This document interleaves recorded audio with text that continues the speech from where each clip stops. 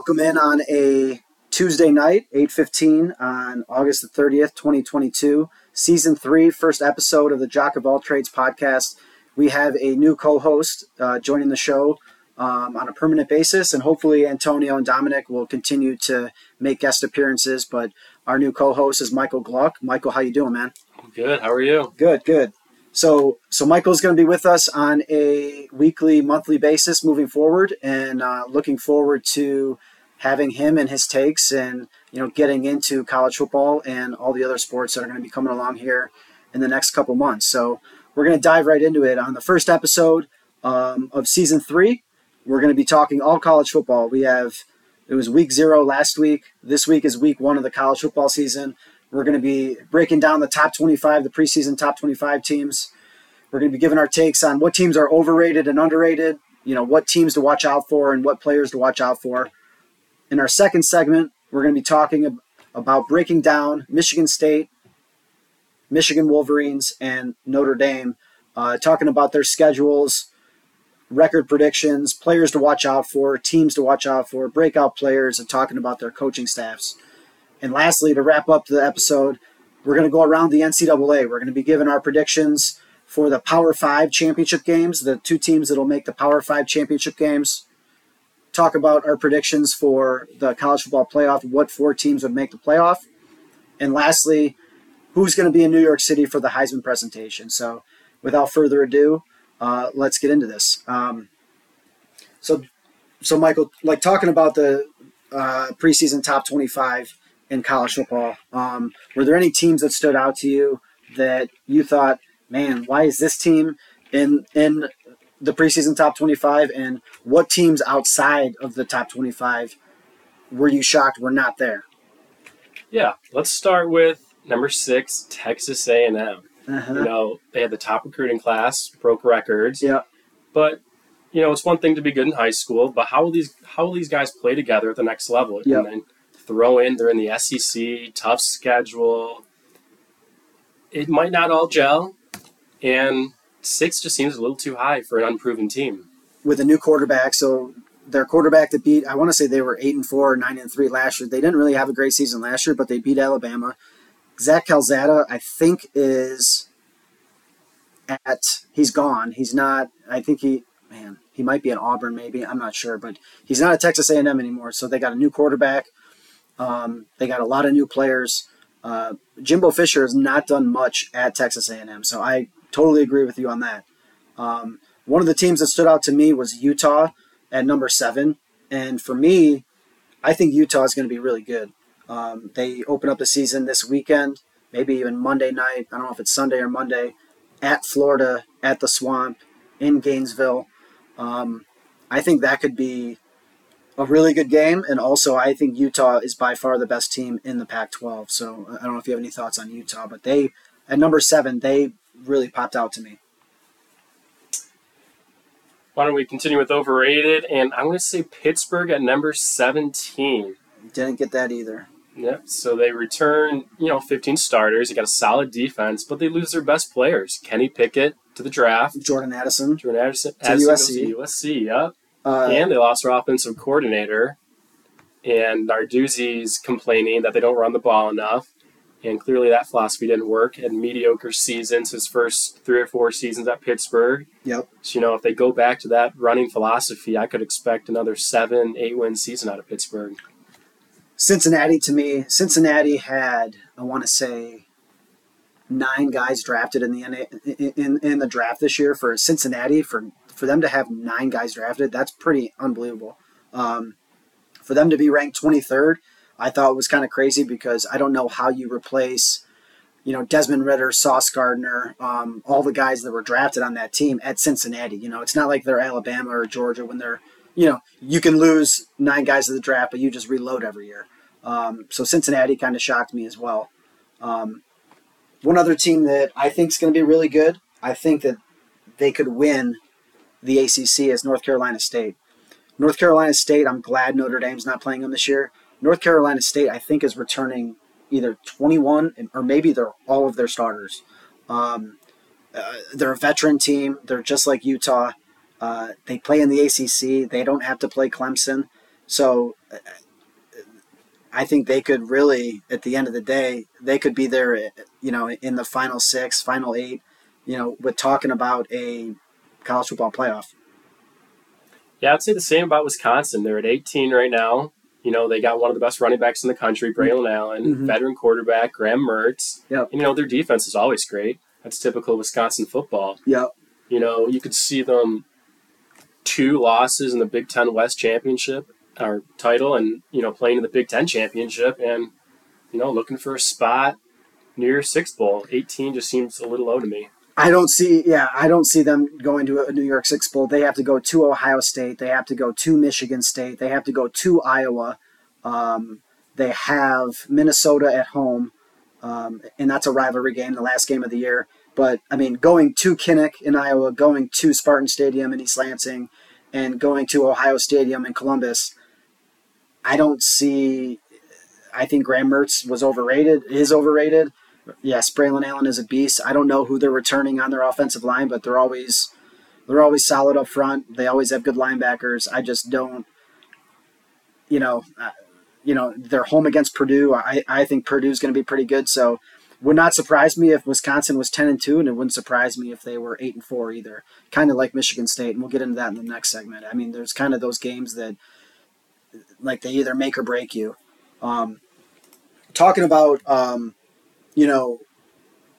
what teams to watch out for based on like their ease of schedule. And, when you talk about the SEC, the Alabamas, the Georgias, the Texas A&Ms, you have to have a perfect season to be able to make it to the college football playoff. You can't have any hiccups. Someone like Ohio State, to me, Ohio State has to play Notre Dame this weekend, which they should win. But if they get past Notre Dame, Ohio State, could run the table. I don't know. Besides Michigan and Michigan State, they have to go to Michigan State. They have Michigan at home. That could be ugly. What are your thoughts on teams based on schedule, if they can, run the table or not, just based on their schedule? Well, another team that has to go through Notre Dame, USC. Mm-hmm. They play in a weak Pac-12. They have an easy non-conference schedule. They play at Utah, and they host Notre Dame to end the year. They should easily have 10 wins with head coach Lincoln Riley, new quarterback Caleb Williams, and Jordan Addison coming in. Yeah. That's going to be an electric offense.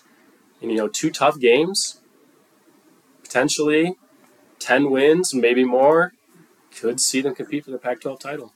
Yeah, the Notre Dame game, that is a huge, that's one of Notre Dame's biggest rivals. It's always the last game of the year.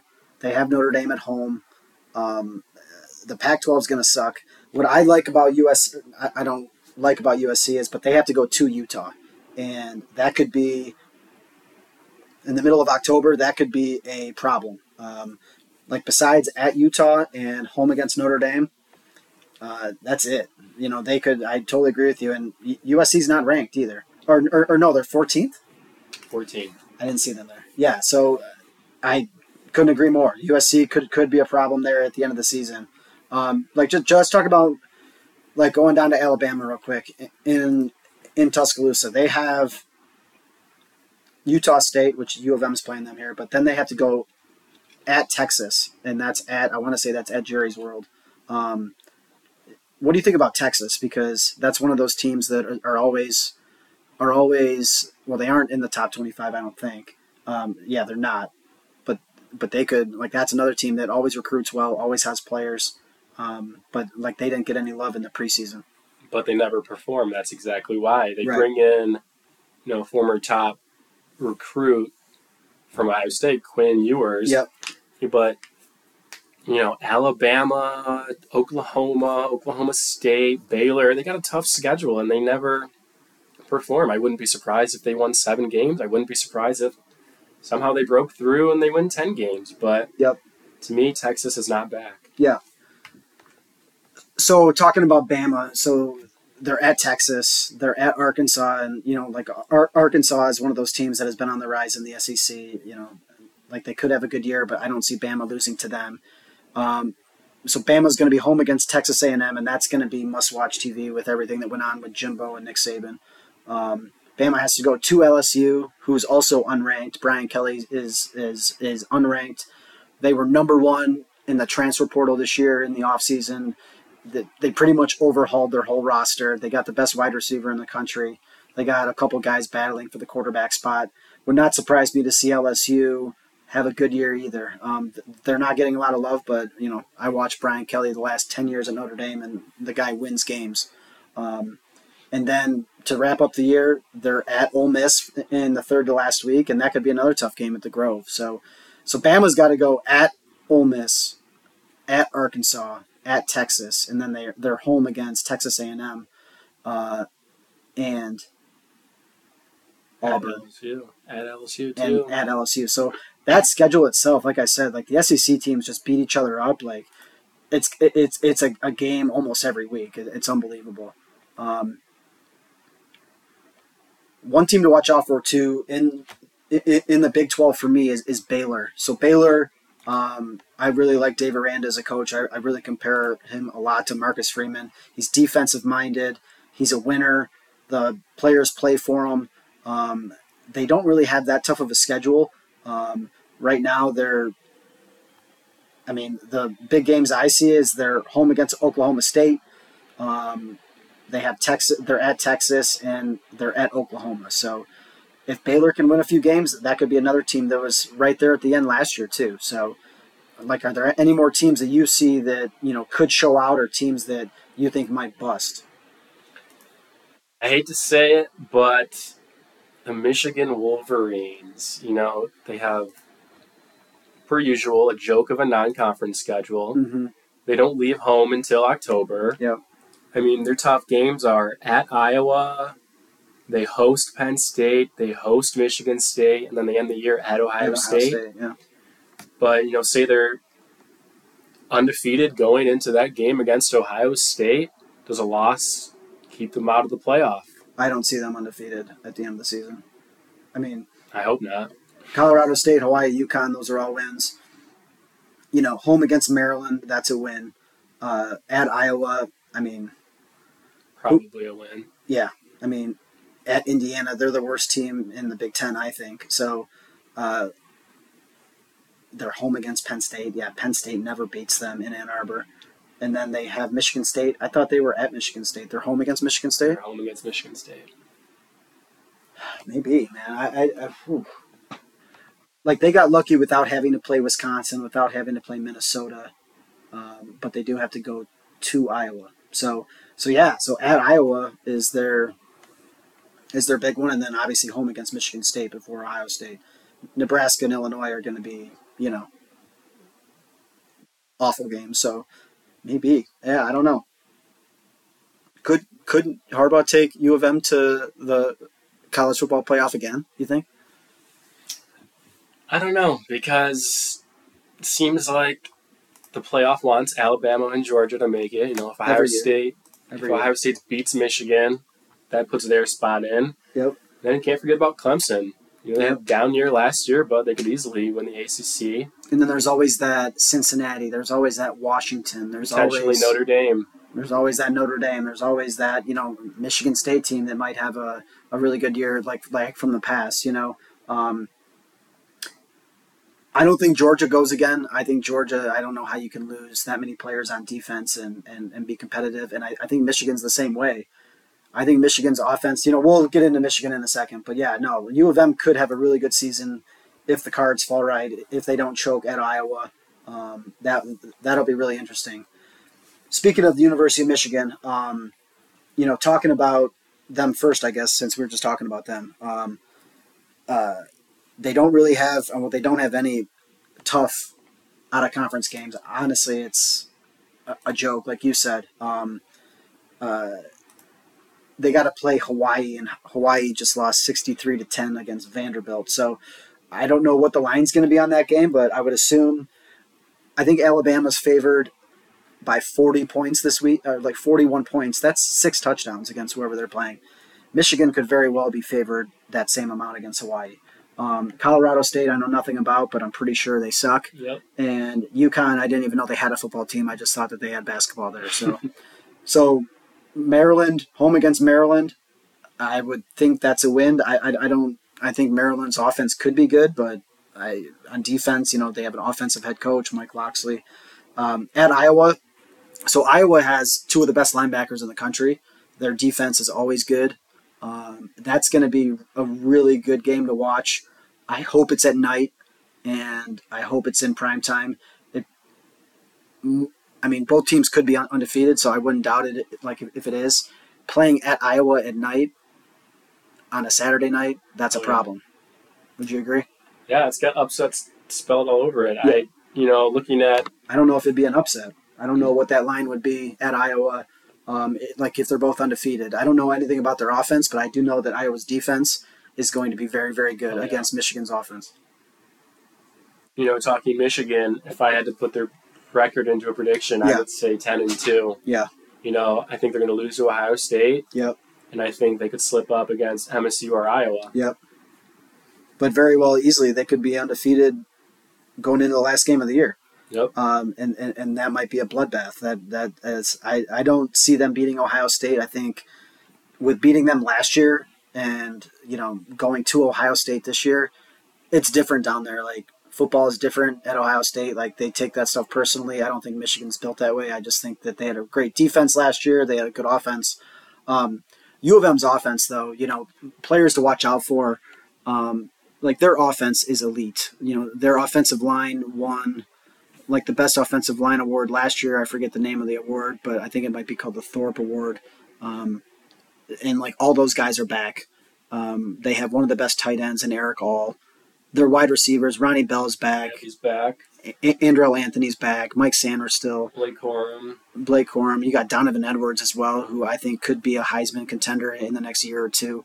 And then what it's going to come down to is quarterback. What are your thoughts on the whole quarterback thing? Because Harbaugh had a presser yesterday and said that, we're going to try each guy out. Cade McNamara and J.J. McCarthy. You got the, 5-star in McCarthy. You got Cade McNamara, who took him to a Big Ten championship last year. What are your thoughts on the quarterback issues there in Ann Arbor? So he said the plan week 1 is Cade against Colorado State. Okay, that's like a high school team. And then week 2, play JJ against Hawaii. That's even worse than a high school team. So what does that prove? One of them puts up 60, one of them puts up 50. It's going to be the same as last year. He's going to play both quarterbacks. And, Yeah, but the thing is, last year is Cade played 80 to 90% of the time. And when JJ came in, were you at the Michigan State game last year? I was not. Okay. But I loved what I saw out of JJ. So, that's the problem, and that's the point I make is I don't think J.J. McCarthy fumbles that handoff to Corum had he been the starter all year, and they had that cohesiveness. When you bring somebody off the bench and do a play like that, it's a recipe for disaster. And I like what Marcus Freeman and Mel Tucker did in saying our QB1 is Peyton Thorne, our QB1 is Tyler Buckner, because then your offensive lines, your backs, your skill players know who their starter is, and they can build that cohesiveness. Would you agree? Yeah, and I think you're afraid to make a mistake if, Cade, one bad pass, and he's like, oh, JJ's I'm going to lose the spot. There. I'm going to lose the spot. You're playing nervous. Yeah, if he throws a pick. What happens, is if Cade gets the job and, it's week 4 against Maryland and he throws a pick. Okay, is it he's hooked and here comes JJ? I mean, to me, if you have a quarterback that took you to a Big Ten championship, won it, took you to a playoff, won it, you stick with that guy. And if J.J. McCarthy walks, okay, bye. Joe Burrow left Ohio State. Justin Fields left Georgia. Kelly Bryant left Clemson. Caleb Williams left Oklahoma. Are you telling me Michigan's not going to get another 5-star quarterback when Cade McNamara leaves? I don't get the whole fascination with J.J. McCarthy. I don't understand it. I agree. If it's not broke, don't fix it. I would play Cade, but at the same time, if they played J.J., I wouldn't be surprised if he had a breakout season. He can run, he can use his legs. He's a good passer, he's a good athlete. He's flashy, which could, bite him in the ass, but...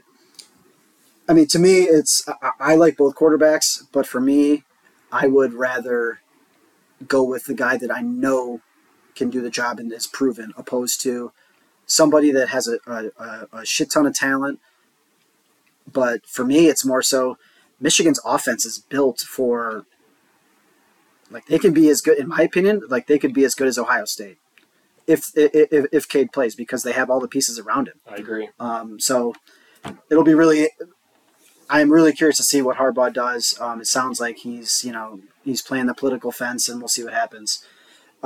So let's move down the road to East Lansing, 60 miles up the road.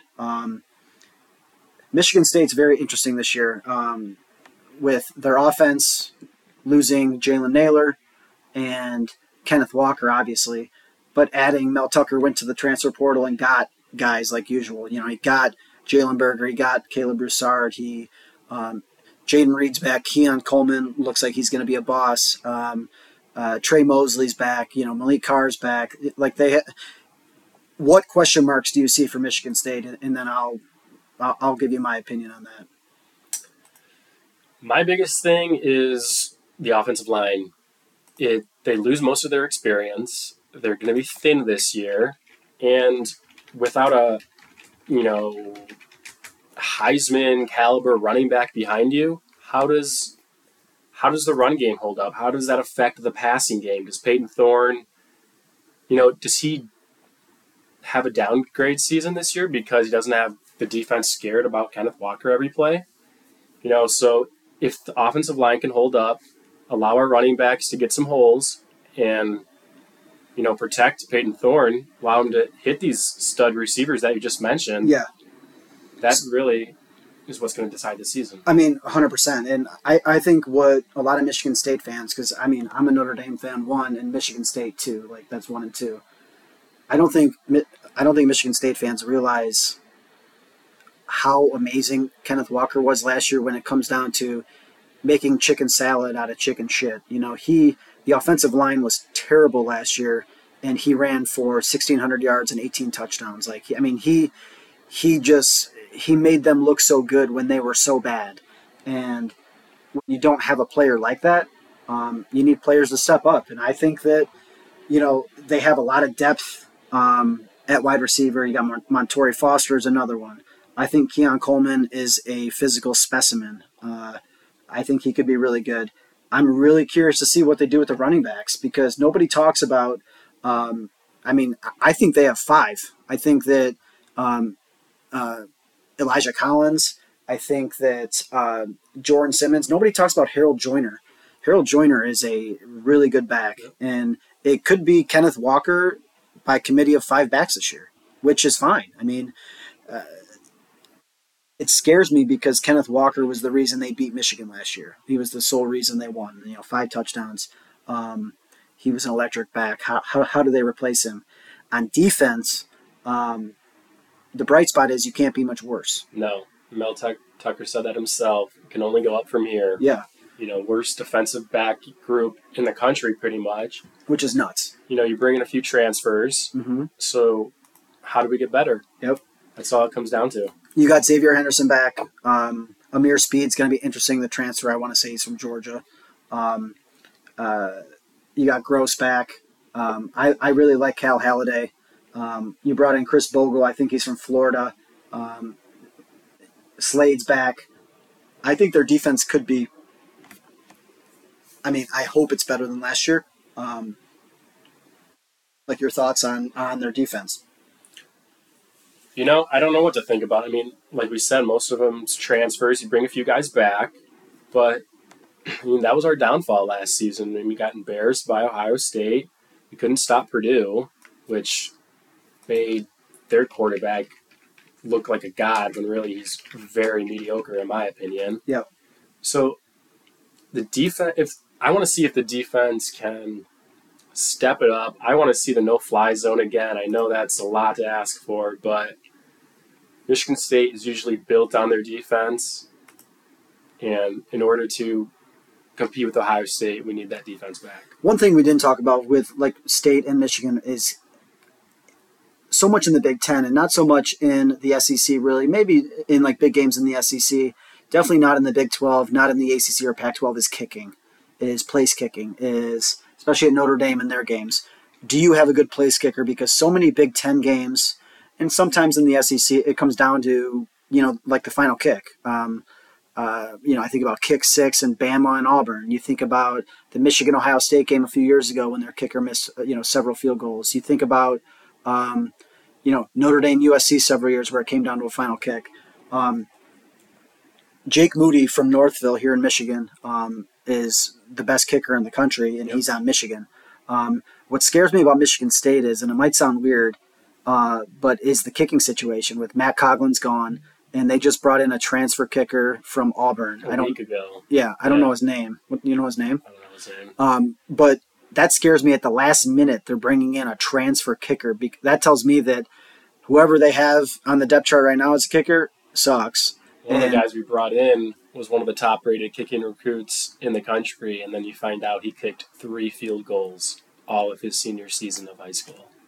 That scares me. So the kicking situation is again, it might sound weird, but in the Big Ten, that matters. In the Big Ten, it comes down to, you're in 17, 14 games. You're in 21, 20 games. You're in close games, and it comes down to place kicking. And Jake Moody last year against Michigan State, I want to say he had like 4 field goals. And what if he misses those 4 field goals? I mean, it wasn't even a game. So that's something to watch out for me is on Michigan State is their place kicker, because U of M has he might even be drafted, a really good place kicker. Michigan State, not so much. And that might be a factor in the season. What kind of record are you looking at for MSU? I think their ceiling is 10-2. I think their floor is 8-4. I think if they go 7-5, I think Michigan State fans should be up in arms. I think if they go 8-4, I wouldn't be mad, but I wouldn't be happy. I would think that Mel Tucker didn't win any big games, because if you're going 8-4, you're losing to Ohio State, you're losing to Michigan, you're losing to Penn State, and probably either Wisconsin or Minnesota or Washington. Mm-hmm. You're not winning the big games. If they're 9-3, okay, but if they're 10-2, what were they? 10-2 last year, right? Yes. So if they're 10-2 again, I mean, that's great. That means you're winning big games. You're beating Washington. You're beating either a Wisconsin or a Michigan or a Penn State. Chalk up a loss to Ohio State again, but just compete. If Michigan State competes against Ohio State, and I would not be happy if they lost to Michigan. I mean, I just think that that's the standard that Michigan State set. They've beat Michigan almost every year for the last, 10, 12 years. Like losing a handful of times. You got to beat Wisconsin at home. You have to go to Penn State and win there. So for me, if they go 10-2, that's a great season. If they go 8-4 or 9-3, it's ho hum. If they're 7-5 and don't win any of these big games, I'm upset. How about you? I'm thinking 10-2 this year. I could already chalk it up as a loss to Ohio State. Washington, we're better than Washington. We're better than Minnesota. We're better than Wisconsin. And I think we're better than Michigan and Penn State. But, it's a tough schedule. You think you're better than Michigan? I think we're better than Michigan. It's at Michigan this year, but Why do you think Michigan State's better than Michigan? We always just step up to the plate against Michigan. Michigan, they act like the game doesn't matter, and, it's the biggest game of the year for us. Mm-hmm. They're our biggest rival, and we always know how to game plan, and Mel Tucker seems to know. He has Jim Harbaugh's number. He's 2-0 against them. He was a 24-point favorite during the COVID, or underdog during the COVID year, and beats Michigan in the Big House. For me, it's your secondary against that offense. And your front seven, I think, is really good. I think your front seven can be really good if they're healthy. That secondary is going to be, if there's their tight end against your secondary is going to be, could be ugly, because he's really good and he's a hell of a lot bigger. Does Xavier Henderson step up? Does Amir Speed step up? Does Darius Snow step up? Like those guys against, the Ronnie Bells and the Sanderstills and the Anthonys and, Donovan Edwards coming out of the backfield. Like, that's going to be interesting. I agree. I think the defense definitely needs to step up, because I don't know, can we score 37 points again without Kenneth Walker against Michigan? I mean, we'll find out. I don't see that happening, but again, you got a returning quarterback that's good, Yep. Can be really good. He has the wideouts, he has the backs. Like you said, like do they have the offensive line to support him, and that's going to be the deciding factor. Um, let's talk about Notre Dame for a little bit. And I know you don't know a lot about Notre Dame. I know everything about Notre Dame. Did you have a chance to look at their schedule? I did. Okay. So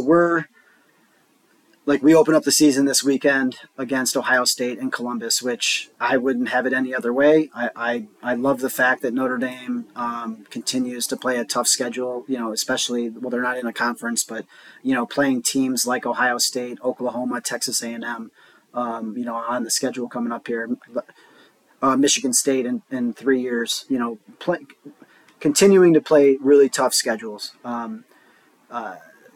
Real quick, I think they're overrated. I think at number 5, as a Notre Dame diehard, I think that's not right. Totally agree. I think that, when you lose your winningest quarterback of all time in Ian Book, when you lose your best running back in Kyron Williams, the Kyle Hamilton thing doesn't bother me that much because Kyle Hamilton didn't play the last 5 or 6 games of the year, and we replaced him with an All-American safety from Northwestern, who's one of the best defensive backs in the country last year, Brandon Joseph. So I'm not saying that's you lose an All-American and you bring one in. I don't know if Brandon Joseph is as good as Kyle Hamilton, but that doesn't really, you guys lost Kenneth Walker and you're replacing him with, guys that you have no idea. We know what we're getting in Brandon Josephs. Yep. Would you agree with that? I would agree. So one thing that I would say about Notre Dame is they're healthy. And we have, I think, the best front 7 in the country, maybe second to Clemson. I think our 4 linebackers are very good. I think we have one of the best defensive players in the country in Isaiah Foskey, who is going to go in the top 10 in the NFL draft. He's an animal. He's very similar to Manti Te'o in 2012. He's a leader. He's a captain. He's all over the field. He's making plays. Our defensive line is one of the best in the country, and I love our defensive backs. Seeing our defense against that Ohio State offense is going to be very interesting. What do you think about the spread for that Ohio State game? 17 points? I mean, I would take Notre Dame plus 17.5, not because I'm a fan, just because I think that, you look at the coaching staff too. Marcus Freeman played at Ohio State. James Laurinaitis, our linebackers coach, played at Ohio State. Both of them recruited the state of Ohio for several years now because Marcus was at Cincinnati. I just don't see it being a 17-point game. But also, I didn't see Michigan State giving up 49 points to Ohio State last year. And, yep. I mean, I think Ohio State's offense this year –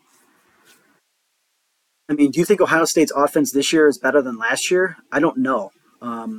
You got Chris Olave and Garrett Wilson. You sub them out with Njigba and, Marvin Harrison, and they lost their tight end. He's in the NFL now. Stroud's another year. He's another year older. Travion Henderson is another, animal. They got their offensive tackles back. So it's going to be interesting. What I'll say about our offense is we have a new quarterback. He hasn't played much, but his first true game as a starter is in Columbus. I can't think of a more hostile environment, like maybe LSU at night, maybe Penn State at night. I don't know of more bad environments. Our offensive line is elite. Our starting tight end is a top 10 draft pick, top 15 draft pick. But we have 0 wide receivers. Michigan State is loaded at wide receiver. Michigan is loaded. Ohio State is loaded. We have 0. Our best wide receiver might be a true freshman that nobody thought that would play, and Tobias Merriweather is his name, might be our best wide receiver. So that's going to be interesting to see, how they incorporate our tight end Michael Mayer, our running backs, how we control the play clock. The expectations against Ohio State are pretty low, but as far as record-wise, did you have a record prediction for Notre Dame? I did, and the schedule does not help Notre Dame. I think they're going to go 9-3. I see them losing week 1 to Ohio State. I see them losing to Clemson, and I see them ending the season with a loss to USC. Other than that, they should win all these games by a lot of points. So I would be happy with 9-3, honestly. I think we'll go 10-2, maybe 11-1. I think we drop to Ohio State. We got, cupcakes against Marshall and Cal. At North Carolina could be interesting. Their quarterback looked good the other day. I forget his name, but they played on Saturday. He looked pretty good. That game kind of scares me. The neutral game against BYU in Vegas, that could be interesting. I think BYU can be really good. Rivalry against Stanford, I think we'll beat Stanford like we have them at home. UNLV is a joke. Syracuse is a joke. Home against Clemson is interesting. Their front seven is very, very good. Yep. Their quarterback, if it's DJ, question mark. Yeah. I don't know about Clemson. I mean, I don't know. I'll be curious to see. They lost both coordinators. Trevor's gone. Travis is gone. Their wideouts are gone. But again, Clemson's one of those teams too that seems to always reload. Oh yeah. And honestly, their only downfall last year was that quarterback. Yeah. And they have a 5-star who's backing up, like they have Cade Klubnik is his name, that is backing up DJ. So I can't see DJ having another bad year like last year. If he does, that'll be shocking to me. But they have depth there. The at USC thing doesn't scare me. It really doesn't. I think that Lincoln Riley's going to be a problem next year and the year after. I think that he still has a lot of problems. Their defense is not good at all. They have playmakers on offense. You're recruiting Los Angeles. Hopefully you have playmakers on offense. He's got a lot of transfers, new coaching staff. But what scares me about the USC game kind of is it's the last game. Yep.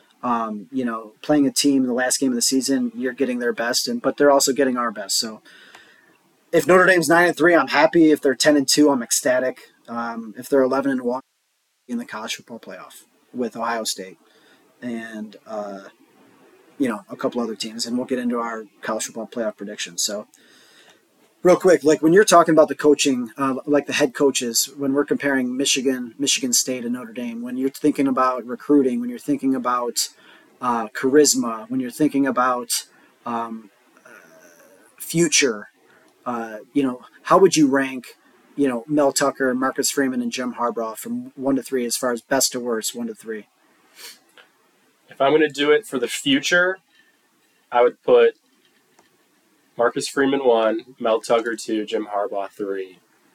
Harbaugh is obviously last because he doesn't even want to be at Michigan. Yep. There is no future at Michigan. Tucker, I would put 2. I mean, we have a long commitment to him. He's, building a great program. Yeah. But Freeman, he's at Notre Dame. Everyone wants to play at Notre Dame. He's going to get the top recruits. He's a young, exciting coach. He can develop these guys well, and I just see him having the most success in the future. One thing I'll say about Mel Tucker that I've been impressed with is Mark D'Antonio was never in the running for. Mark D'Antonio was a really good coach, and one of the best coaches ever at Michigan State, maybe the best. But he was never in the running for big players, for top recruits. He was always getting 3 stars and 4 stars and developing them. And Mel Tucker is getting 5 stars on campus. Mel Tucker is getting running backs, getting linemen, getting defensive linemen, bringing in coaches that can recruit. He's doing different things. He's posing at midfield with Lamborghinis with a gold chain on and dogs and stuff. He's appealing to the youth. And both him and Marcus are doing that. And, Jim Harbaugh seems to be stuck just because he's an old school coach. But, what he has in his back pocket is he has that M. He has that brand. U of M is a brand. And they're always going to get players. But I would agree. I think recruits are figuring it out, though. He doesn't want to be there. He doesn't want to be there. Yeah, I would agree. And I think that, just look at his coaching staffs. It's always a constant turnover. I think that they even know the same thing. Yep. I would agree. I think Marcus Freeman and Mel Tucker are 1A and 1B. I don't think there's much difference. I think Marcus is at Notre Dame. I think it's a better brand. I think it's, Notre Dame is a much bigger football program than Michigan State is, but Mel Tucker is doing big things there. He's getting kids on campus. He's in the graphic when kids are announcing their final 4 or 5 schools, which is huge. We're going to wrap up episode 1 of season 3 with around the NCAA. We're going to be talking about Power 5 championship game predictions, which teams will be in the Power 5 championship games, and who's going to win those games. We're going to break down the college football playoff and our predictions for the Final Four at the end of the year. We're going to be talking about who's going to be in New York City for the Heisman Trophy presentation and guys that are long shots that have the chance to be there.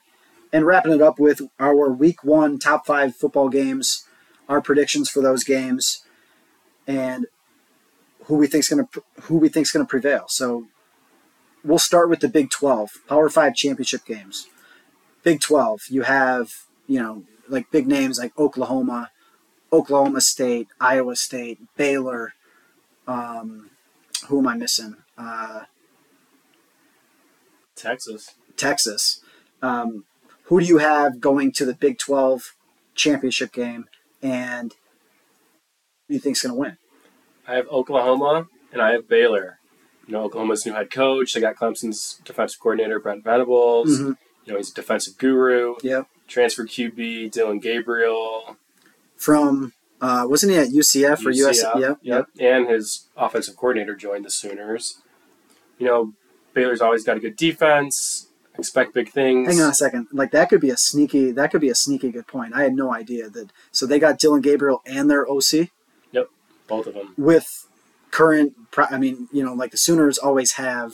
They're like Michigan. They're like USC. They always have talent at wideout. That could be a sneaky good take right there. Okay, sorry to interrupt you. No, you're good. And then Baylor's going to rely on their defense. Yeah, they'll make the championship, but I think Oklahoma wins. Yeah. How about you? For me, it's Oklahoma and Texas. I think Texas could have a really good year. Sark brought in a lot of coaches from Bama. Sark, they have, I think it's Quinn Evers. It's either Quinn Evers or Ewers. I don't know how to say his last name, but they have the guy there. They have Bijan Robinson. They have the wideouts. I mean, Texas gets guys. I mean, if Sark can't win with this team, I don't know. I don't know what's up with it, but I would say the Sooners and Texas, and I don't mind the Baylor pick either, but it's going to be interesting to see who is there at the end of the year in the Big 12. Let's talk about the SEC. There's always the normal teams. There's always the Bamas and the Georgias. Can LSU shock teams this year? What about Tennessee? What about Texas A&M? What about Shane Beamer in South Carolina? What about Lane Kiffin at Ole Miss? The SEC is stacked with. What about Arkansas? The SEC is stacked with talent, obviously, with coaching, but a brutal schedule. Who do you have coming out of the SEC? Obviously, the SEC is really tough, but I think same as last year, Alabama, Georgia. I think Bama's going to win. Georgia, they have good players still, but there was a lot of revamping on that team. Yep. They have an easy schedule. They should probably easily make the SEC championship, but is it enough to win that SEC championship and then make the playoff? I don't think so. There's always that slip up, right? Like Bama lost to Texas A&M last year, and they shouldn't have. Georgia's got to play Florida. They have to play South Carolina. They have to play Tennessee. They have to play Oregon. They have to play Oregon to start the year, yeah. That's, with, when you lose 6 guys on defense, 6 starters, it's hard to replace that. Yeah, they're Georgia. Yeah, they're deep. They get recruits. But how do you replace that? When we're talking about Bama, I think they have 2 of the best players in the country. I don't see them losing. I think that Texas A&M game, I would not be surprised if they win by 30. I think that their players are going to ball out in that game. I think that it's personal. Arkansas could be scary. The Auburn game is always testy. Doesn't matter how – it's like Michigan State. Doesn't matter how good or bad they are. It's always going to be a battle. I'll be curious to see what Saban does against Brian Kelly and LSU. Does Brian Kelly translate down there? Does he – he's a winner. Can he bring that mentality to the SEC? I don't know. I would agree with your Bama-Georgia take, but I think that Georgia, is vulnerable. I think Georgia, when you're replacing those guys on D, that could be interesting. So we'll see what happens in the SEC, but I would agree that it's Bama, Georgia, and I got Bama coming out of the SEC. they could have 3 years ago. The Jalen Waddle, Henry Ruggs draft with Mac Jones. It might have been 2 years ago. Mac Jones, Jalen Waddle, Henry Ruggs, the linemen. They had a defensive back taken. They had 6 guys go in the first round of the NFL draft, which was unheard of. Alabama could have 6 guys taken in the top 15 of the draft this year. Yep. So I think Bama is by far the best team in the country. They got playmakers on both sides. So I have Bama coming out of the SEC. Let's talk about the ACC, which is a very boring conference. I think that it's dwindling down.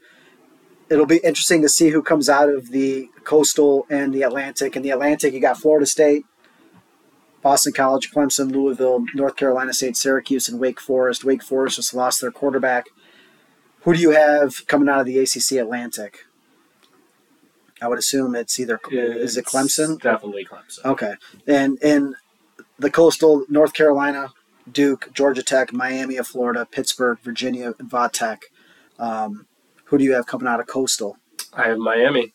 So you got Clemson, Miami in the ACC Championship. Mario Cristobal in Miami. New head coach. He's recruiting his butt off. He's from Miami. I want to say he went to Miami. He did Miami. Yep, hometown hero. Yeah, I agree with you there. I think Miami for sure. I don't think it's going to be Clemson. I think State, just based on really good coach Dave Doran, returning players. They have 21 or 22 starters coming back. I think North Carolina State, this could be the Pittsburgh of last year. Pittsburgh won the ACC last year. I think NC State could pull off the upset, but Clemson's right there too. They got one of the best defenses in the country. They got Brian Brzee, who's going to be a top 5 draft pick. They have the athletes. I think replacing coordinators is tough, so we'll see what happens. But I don't disagree with the Clemson Miami take, but watch out for North Carolina State. They have to go to Clemson this year, by the way. Yeah, which that's fine. Again, that's not that big of a deal to me, but we'll see what happens. They have when you have veteran players, it's different. Notre Dame scares me. They have a rookie quarterback going into Columbus. That scares me. If Ian Book was their quarterback, I wouldn't be as scared because when you have that veteran leadership, those guys that have been in big games, it's different. Let's talk about the Pac-12. The Pac-12 South, you got Colorado, Arizona, Arizona State, USC, UCLA, and Utah. You and I just talked about this a minute ago. Pac-12 South, I think it comes down to USC, Utah, right? Yep, and I think it's USC. I think their offense is going to be really electric, and I think they're going to win the whole conference, honestly. I think they're going to play Oregon. Oregon's got Bo Nix at quarterback now. Yep. Return a lot of starters on defense. But that USC offense, I think, is going to be dangerous, and I'm excited to see them. I disagree. I think Utah is Utah's mean. Utah's a Big Ten team. Utah is mean. They're veteran. They're strong on defense. They're big. They're nasty. USC seems to be that finesse team, like the playmakers, the fancy players. Utah is gonna blow you up and come at you all game long. I have Utah coming out of the South. When we're talking about the North, it's pretty weak. You got Cal, Oregon State, Stanford, Washington State, and then Oregon. It's pretty obvious that Oregon is probably the strongest and deepest team in that division. But what are your thoughts of the North? Yeah, I think it's got to be Oregon. I don't see how any team, takes over there. It's just a weak Pac-12 as a whole is weak. There's only 2-3 good teams in the whole Pac-12. So, does the North in the past, the Stanfords, the Andrew Lucks, and the Christian McCaffreys those years, and when Washington had the Jake Lockers and the strong players at Washington, you just don't see that anymore. Just seems like the North is really depleted. Oregon, with the new coach Dan Lanning from Georgia, to be honest with you, the North Division, I don't even think Oregon's that good. To be honest with you, so it's going to be interesting. I think the 2 top teams in the conference for sure are obviously Utah and USC, and they're in the same division, so that's going to be a battle. And the conference is just falling apart. no recruits want to go there. Nope. USC, UCLA, they're joining the Big Ten. Oregon's, probably more to come. Yep. Oregon, Washington are rumored. Stanford's rumored. Arizona and Arizona State were talking about going to the Big 12. It seems to be like that conference is going to be not around in the next couple of years. I agree. Wrapping up the Power 5 conference predictions with the Big Ten, our hometown teams here. You have the Big Ten East, Indiana, Maryland, Michigan, Michigan State, Ohio State, Penn State, Rutgers. The hardest division for sure in the Big Ten, with the Big Four: Michigan, Michigan State, Ohio State, and Penn State. Might be the hardest division in the country. Could be. The SEC West is tough too, but yes, absolutely. Who do you have coming out of the Big Ten East? Well, I want to say Michigan State, but it's Ohio State. They're going undefeated this year. I would agree. I don't think anybody. I mean, if they're not healthy, I don't even see a scenario where they can't win the Big Ten East, because, I just don't see it. I don't see Michigan beating them at all. I think that's going to be could be a repeat of, I think, 2017 or 18 when they won like 62-39 when they put up 60 on them. I could see that. So I agree with you. Ohio State is just the best team in the conference, maybe the best team in the country. The Big Ten West, I wanted to ask you about this because you take away Nebraska, Illinois, and Northwestern. You're left with Iowa, Minnesota, Purdue, and Wisconsin, who those four teams are pretty damn good. And I think the Big Ten West is going to be really interesting to watch because those four teams, I think, are all decent. I agree. I would agree. I would say Purdue is not going to be as good as last year, but Minnesota's going to be good. Iowa's going to be good. And Wisconsin, that defense I think is great. The offense is good enough to get the job done. Yep. And that's who I have coming out of the West. You have Wisconsin coming out of the West? Yep. I don't know. I mean, we'll learn a lot on Thursday night with Purdue and Penn State. I don't know who comes out of the West. I think I don't think it matters. I think Ohio State's going to win the Big Ten regardless. Yep, for sure. But those four teams are really intriguing to me because they all have promise. They could all possibly go 10-2, not all of them, but one of them could go 10-2, and they could also go 8-4. Kind of like the Michigan State situation. You don't know what's going to happen, but like the Big Ten West is definitely something that I'm going to be watching throughout the year because there's four teams there that could be pretty darn good and could give each other fits, and it could be really tight. Question for you about the Big Ten West. Do you think Nebraska has a chance? They looked decent until they decided to kick an onside kick. A chance at what? The Big Ten West. They're not going to win the conference, but Big Ten West, they're going to beat each other up this year. Think they got a chance? Are you serious? You're looking at me crazy. You think they got a chance? I don't know if you're just being sarcastic, bro. No, they do not have a chance with Scott Frost. No. When you're up by 11 points and you do an onside kick, and Scott Frost, no. Nebraska, no. Is he here in week 6? Scott Frost? I don't think Scott Frost will be coaching Nebraska Cornhuskers at the end of the year. It may even be during the year, but no. Scott Frost is not the answer in Nebraska. They know that. They gave it a shot. I didn't mind the hire, but he's just not – he's not doing anything in Nebraska. No. I didn't know if you were serious or not with that question, but when we're talking about the college football playoff, the Final Four, this is interesting because it honestly comes down to where games fall. If you lose a game in week 1, you have a much better chance of making the playoff if you lose a game in week 12 or 13. And it's going to be interesting to see where the rankings fall. I think it works in Notre Dame's benefit that they play Ohio State week 1, because if they lose, they could still run the slate and be in the playoff. If Michigan's 11-0 and they play Ohio State in week 13 or 12 or 13 or 14 or whatever it is, that could hurt them. So where you play teams matters. I don't think that makes sense, but that's just reality. So when we're talking about the college football playoff, what teams do you have possibly making the Final Four? All right, for number 1, Ohio State.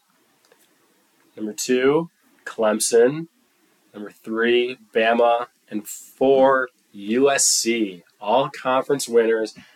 And I think you're looking at me, USC. I don't understand your fascination with I think USC, might run the table this year in the regular season, honestly. The schedule's not tough. They have an explosive offense. I'm excited to see USC, and I'm excited to see what happens. I don't get your USC fascination. I don't even think a Pac-12 team will be in the football playoff. Well, the only way a Pac-12 team makes it, they go undefeated. But absolutely, and I don't see USC going undefeated at all.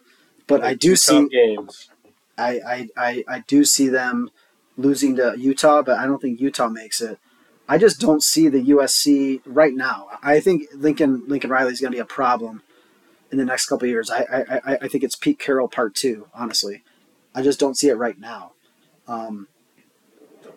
For me, I have Alabama, Georgia, Clemson, and Ohio State. I have the top 4 teams. Reason being is I think that nobody comes close to their talent level, their coaching. I think there's a big drop-off from the top 4 teams to the next, 20. I don't even think it's close. I think if there was teams that could make waves, and be that Cincinnati, be that Washington or Michigan State or, Notre Dame, who could get in that Final Four. Baylor could be up there. North Carolina State could go up there. Utah could go up there. But I don't think Notre Dame's there. I don't think Michigan's there. I don't think Oregon's there or Oklahoma. I just think the top 4 teams are just that good. And if one lost Georgia to Alabama is there and Alabama's undefeated, they're both in. I see Ohio State running the table. They're in. They could be the number 1 seed. And, Clemson, but they got to play Notre Dame and NC State, man. And that's tough. So maybe a Utah or a Baylor could slide in there. So, do you have any long shot teams that might sneak in, or any teams that you could see if they won these 2 big games? For me, for that, it's NC State and Utah. I think NC State, that's a schedule right there that they could run the table, and if they win the ACC, they're in. If they're undefeated, they win the ACC, they're in. If they beat Clemson. And Baylor is that team for me. If they beat Texas, if they beat Oklahoma, if they win their games they're supposed to, they're in. They're undefeated, they're in. Do you have any teams that you could see popping out at you, saying, ooh, if they win those games? Well, if USC doesn't count in that category, I would agree with you on Baylor. I have them in my Big 12 championship. Yeah. If they could beat Oklahoma or whoever it ends up being, I could see them in the playoff. I wouldn't be surprised. Same here. So as we're talking about the top 4 teams, and along that comes with that is Heisman Trophy candidates, and there's a ton of Big Ten players that are in that discussion. Here locally, we hear it all the time on radio. Obviously, the SEC players as well. I'll start it off. I think it's so watered down in Columbus. I think that you got guys like Travion Henderson and C.J. Stroud and Jackson Smith and Jigba, where there's only going to be one of those players in Columbus, or there's only going to be one of those players in New York City. They're not going to have 3 offensive players from Ohio State in New York City. It's just not, there's going to be one player that stands out. And for me, I just think it's going to be C.J. Stroud. I think that Stroud has the weapons, has, both what he can do in the air and on his feet. He's got the offensive line. I think that he's going to light it up this year. For me, the 2 players from the same team is from Alabama, Bryce Young and Will Anderson. I think Will Anderson's the number 1 draft pick in the NFL this year. I think that he's an animal. I think he has something to prove. He's taken this year personal, according to his media days, media presentation when he was appearing in front of the press. He's going to be a problem. Those 3 players, Stroud, Bryce Young, and Will Anderson, for me, are going to be there. A possible long shot for me. I hate to say this, but either Tyler Van Dyke from Miami, because I think that they got the weapons too, and they have an easy schedule. I could definitely see that happening. And I hate USC, but Caleb Williams, the quarterback at USC, I think with Lincoln Riley calling the plays, he played for him last year, maybe even the year before. He could probably put up numbers to be there too. But for me, I think it's a 3-man race right now. We'll do this halfway through the season and at the end of the season. For me, it's Stroud, Will Anderson, and Bryce Young, and then I think it falls off from there. What are your thoughts on the Heisman? I agree with you for the most part. I have C.J. Stroud, who I think is going to win the whole thing. Honestly, he's passing to someone else I have on this list, Jackson Smith and Jigba. Mm-hmm. He's not competing for catches with Wilson and Olave. And honestly, he's wide receiver number 1. Wide receiver 1, yep. I think he's going to be the best receiver in the country, and I think CJ is going to be the top quarterback in the country. I would expect a lot out of those two, and I expect them both to be there. I would say Bryce Young, for all the reasons you mentioned. Yep.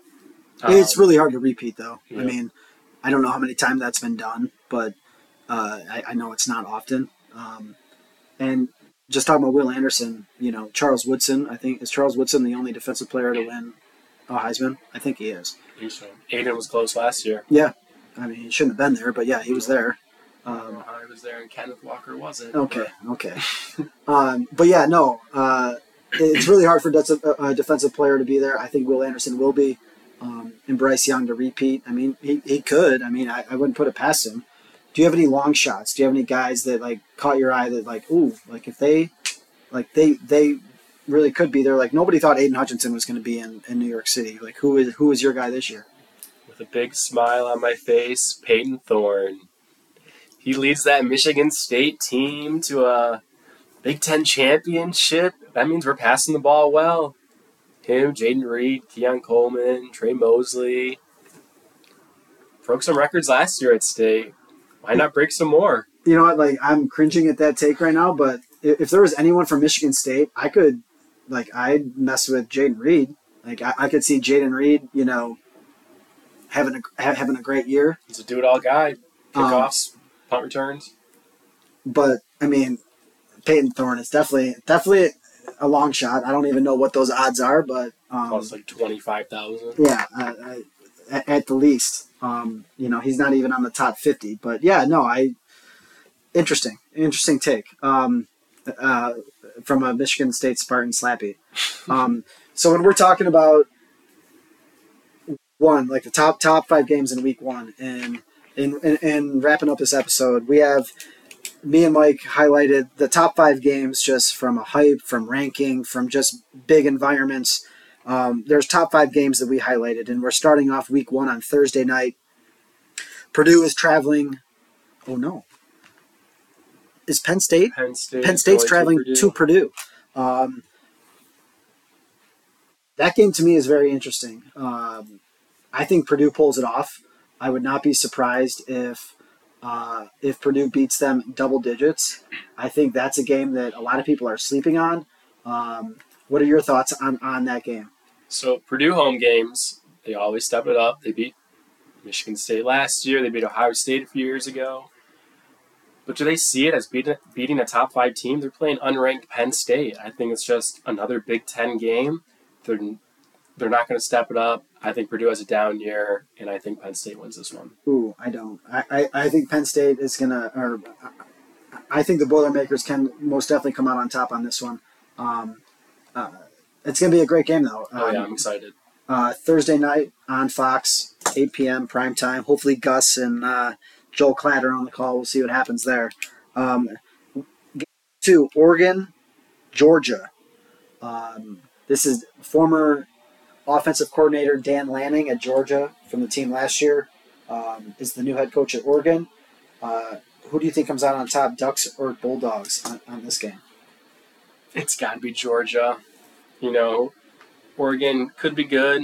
New quarterback, new coach, but it's going to take some time. Yeah, Georgia. I totally agree. I think Georgia. I think this might actually get ugly. I think they're in way over their heads. I would not be surprised if Georgia just clocks them. If this is maybe a 20-point game, 25-point game, I would not be shocked. I don't think Oregon is on Georgia's level at all, and I would be really shocked to see it if they kept it close. Game number 3, Cincinnati at Arkansas. We talked about Cincinnati earlier in our first segment.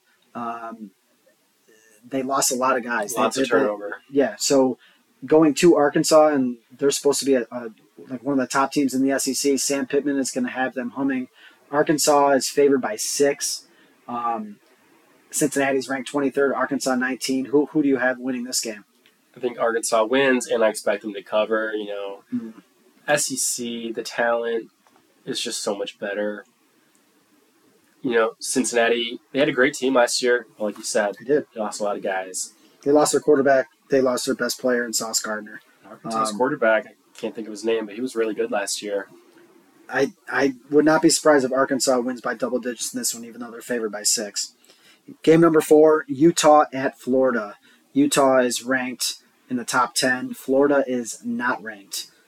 Utah is favored at the Swamp by 3. Who do you got coming out on this game? Utah. Florida, they have a good quarterback. They don't. It doesn't matter that it's a home game because no one goes. No one cares about Florida football anymore. Right now, yeah. Utah's excited for the year. They're going to be good this year. They have a lot of returning players. They're a top 10 team.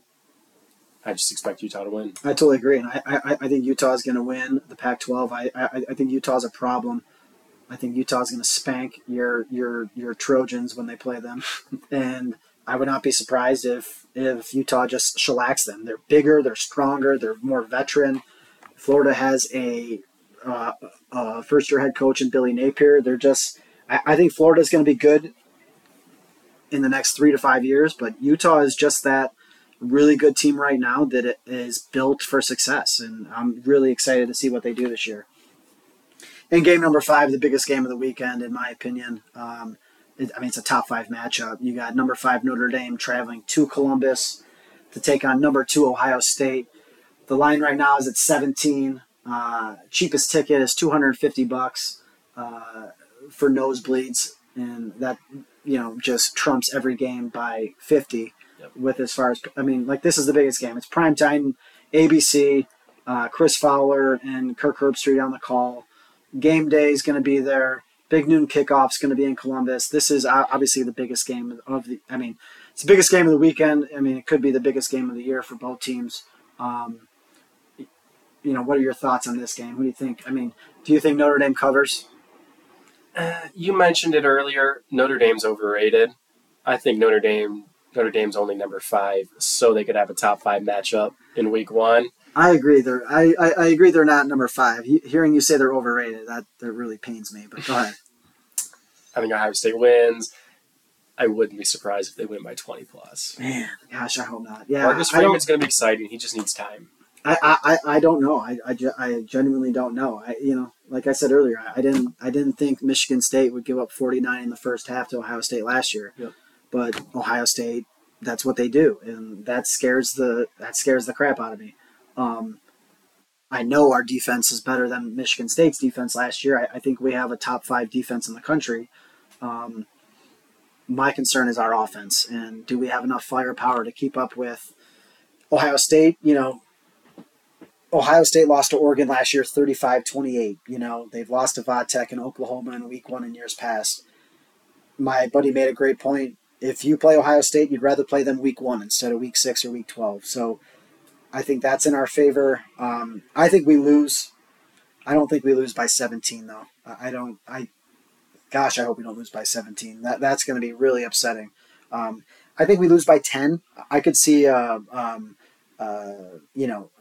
35-24, something like that.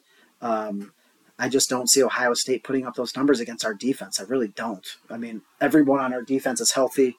I just don't see it. But what do I know? But we'll see what happens. I just pray that we compete, and I pray that Notre Dame just does not get embarrassed, because I give them a lot of credit for playing a really tough game in week 1. But then again, when you play tough games in week 1, you got to deal with the aftermath if you lose. That could be your season. So we'll see what happens. Would you say it has to be low scoring for Notre Dame to have a chance at winning? What's low scoring? 20s. 27-24, less than that. Ohio State's putting up more than 20 points. Well, so, I mean, I don't see Ohio State putting up less than 35 on us. And think our offense can put up 35 and compete? That's my worry. Yeah. So, I mean, we'll see what happens. It's 7:30 on ABC on Saturday night. So we'll see what happens. That's the top 5 games for us this weekend. And that wraps up episode 1 of season 3 of the Jock of All Trades podcast. We appreciate you listening, and we will talk to you in the next week or two.